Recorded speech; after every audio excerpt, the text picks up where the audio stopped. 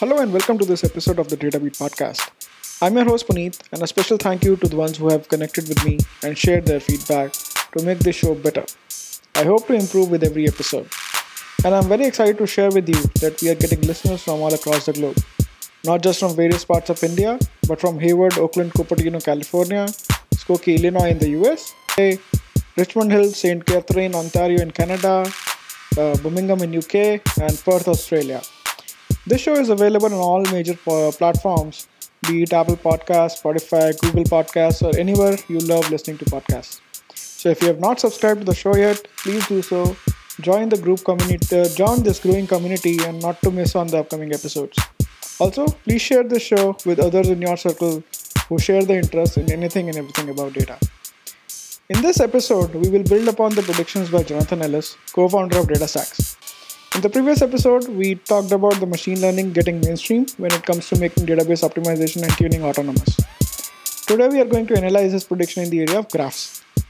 As per Jonathan, graph is a feature and not a database. What he predicts that in the coming future, we are going to see graph features being served by enterprise databases out of the same system. Now, for those who are not versed with the graphs allow us to solve various use cases in the real world, but are not limited to fraud detection, enabling knowledge graph, network and database infrastructure monitoring for IT operations, product recommendation system, master data management, social media and social network graphs, identity and access management.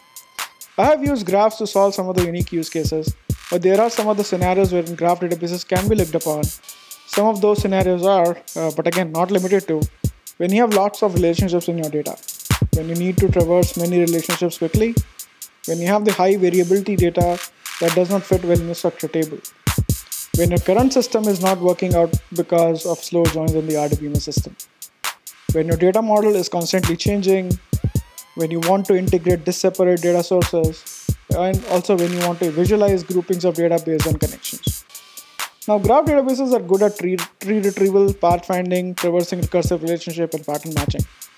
However, they are not useful for operational use cases, as they are not efficient in processing high volumes of transactions and not good at handling queries that span the entire database. These can be served well using relational databases. But why is that so? When we think about the performance of a relational database, indexing is the first thing that comes to the mind.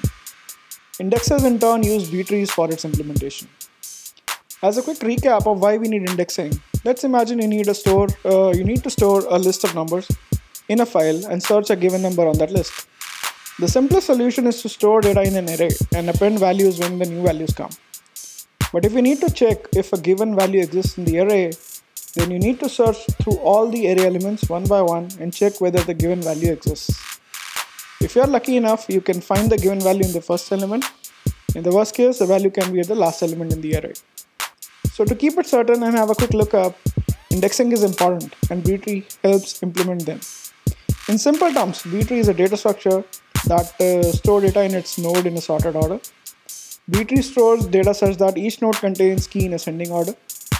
Each of these keys have two references to another two child nodes. The left side child node keys are less than the current key, and the right child node keys are more than the current key. So when you have to search something, you know it will be found in which key, to the left or to the right. Now coming to the graph and the data structure which powers it. A graph allows to capture a relationship between objects made up of a set of vertices paired with a set of edges. A vertex connects to another vertices by edges. In graph theory and computer science, an adjacency list is a collection, an unordered list used to represent a finite graph. Each list describes a set of neighbors of a vertex in the graph. A neighbor can be another vertex or an edge. The main operation performed by the adjacency list data structure is to report a list of neighbors of a given vertex. It is also possible, but not as efficient, to use adjacency lists to test whether an edge exists or does not exist between two specified vertices. Now with this drastic difference in the underlying data structure, it's not practical and efficient to use B-tree to represent complex relationships like adjacency list, at the same time reaping the benefit of indexing. So today, if you have to get the best of both the worlds, then you have to do these things differently as different pieces of applications and systems using different databases. NoSQL databases like Cassandra are the best platforms to implement adjacency lists. Let's take a minute to talk about data stacks and graph. Talking about history, there was a database called TitanDB. It was a distributed graph database which was originally developed by a company called Aurelius. The company was acquired in 2015 by DataStax, the company behind the Apache Cassandra database. Cassandra was one of the backend database engines that TitanDB could sit upon, along with HBase and Oracle Berkeley DB. DataStax unveiled DataStax Enterprise Graph, which constituted a complex rewrite of the database to tie TitanDB closer to Cassandra. While DataStax incorporated the TitanDB Graph capability into its commercial NoSQL package, the TitanDB community was growing unhappy with DataStax. TitanDB community reacted strongly to DataStax actions that it perceived as blocking the continuation of the TitanDB project at the Apache Software Foundation. After the DataStax law blocked the move of the Titan project to the ASF, the Linux Foundation took the project under the name JNS Graph. Backing JNS Graph were Hortonworks, IBM, Expero, and Kraken AI.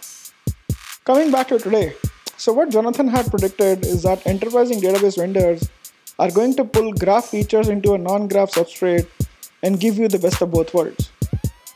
Now, while researching, I came across an article by MIT called Vertexica, titled Your Relational Friend for Graph Analytics. The article talks about a graph analytics tool on top of a relational database. The tool itself is named Vertexica. I do not intend to go in detail about the article but want to cover its architecture. So let's dive. Vertexica does this by injecting data storage, query processing, and query interface support to enable efficient vertex-centric graph analytics, what is called vertex-centric interface. It's an abstraction on top of SQL. The interface exposes the API and manages parallelizing the vertex compute function, the passing of messages, and synchronizing the supersets. This is analogous to MapReduce, where the programmers simply provide the map and reduce functions, and the framework takes care of the system details.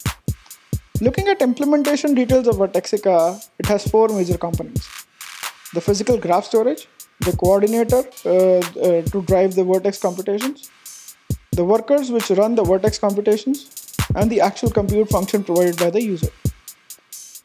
Physical storage stores all the data in three relational tables: the vertex table to store the vertex ID, the vertex value, and the vertex state; the edge table to store the edge source and the edge destination; the message table to stores the sender vertex, the receiver vertex, and the message value.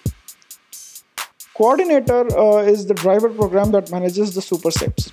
It is responsible for running the vertex computations in parallel and passing messages from one superset to the other superset. The coordinator is implemented as a stored procedure. It runs as long as there is any message for the next superset. In each superset, the coordinator invokes a set of worker UDFs to run the vertex program. A worker is basically a container for the vertex compute function. It is responsible for sending and receiving messages with the coordinator. The worker runs as database UDFs, and typically there are many parallel workers as a number of cores on the machine or the node of the cluster. Conceptually, worker is analogous to a mapper, which is a container for map function in MapReduce. Coming to vertex computation. The vertex computation is a user-provided graph query that runs once per superstep for every vertex that has at least one incoming message. Typically, the vertex compute function gets a set of incoming messages, performs some computation, models the vertex state, and outputs a set of outgoing messages. It is a simple yet powerful model for graph analytics. This may not be the only way to implement such an abstraction to bring the best of both the relational databases and the graph data store, but it is a very good reference as to how it can be achieved today. If you would like to know more about it, I'll share the link to the article in the show notes. With this, we come to the end of this episode. Feel free to reach out to me on LinkedIn and Twitter, the coordinates of which I have shared in the show notes. Thanks for listening to this episode. This is your host Puneet. Until next time, let the data and beat flowing.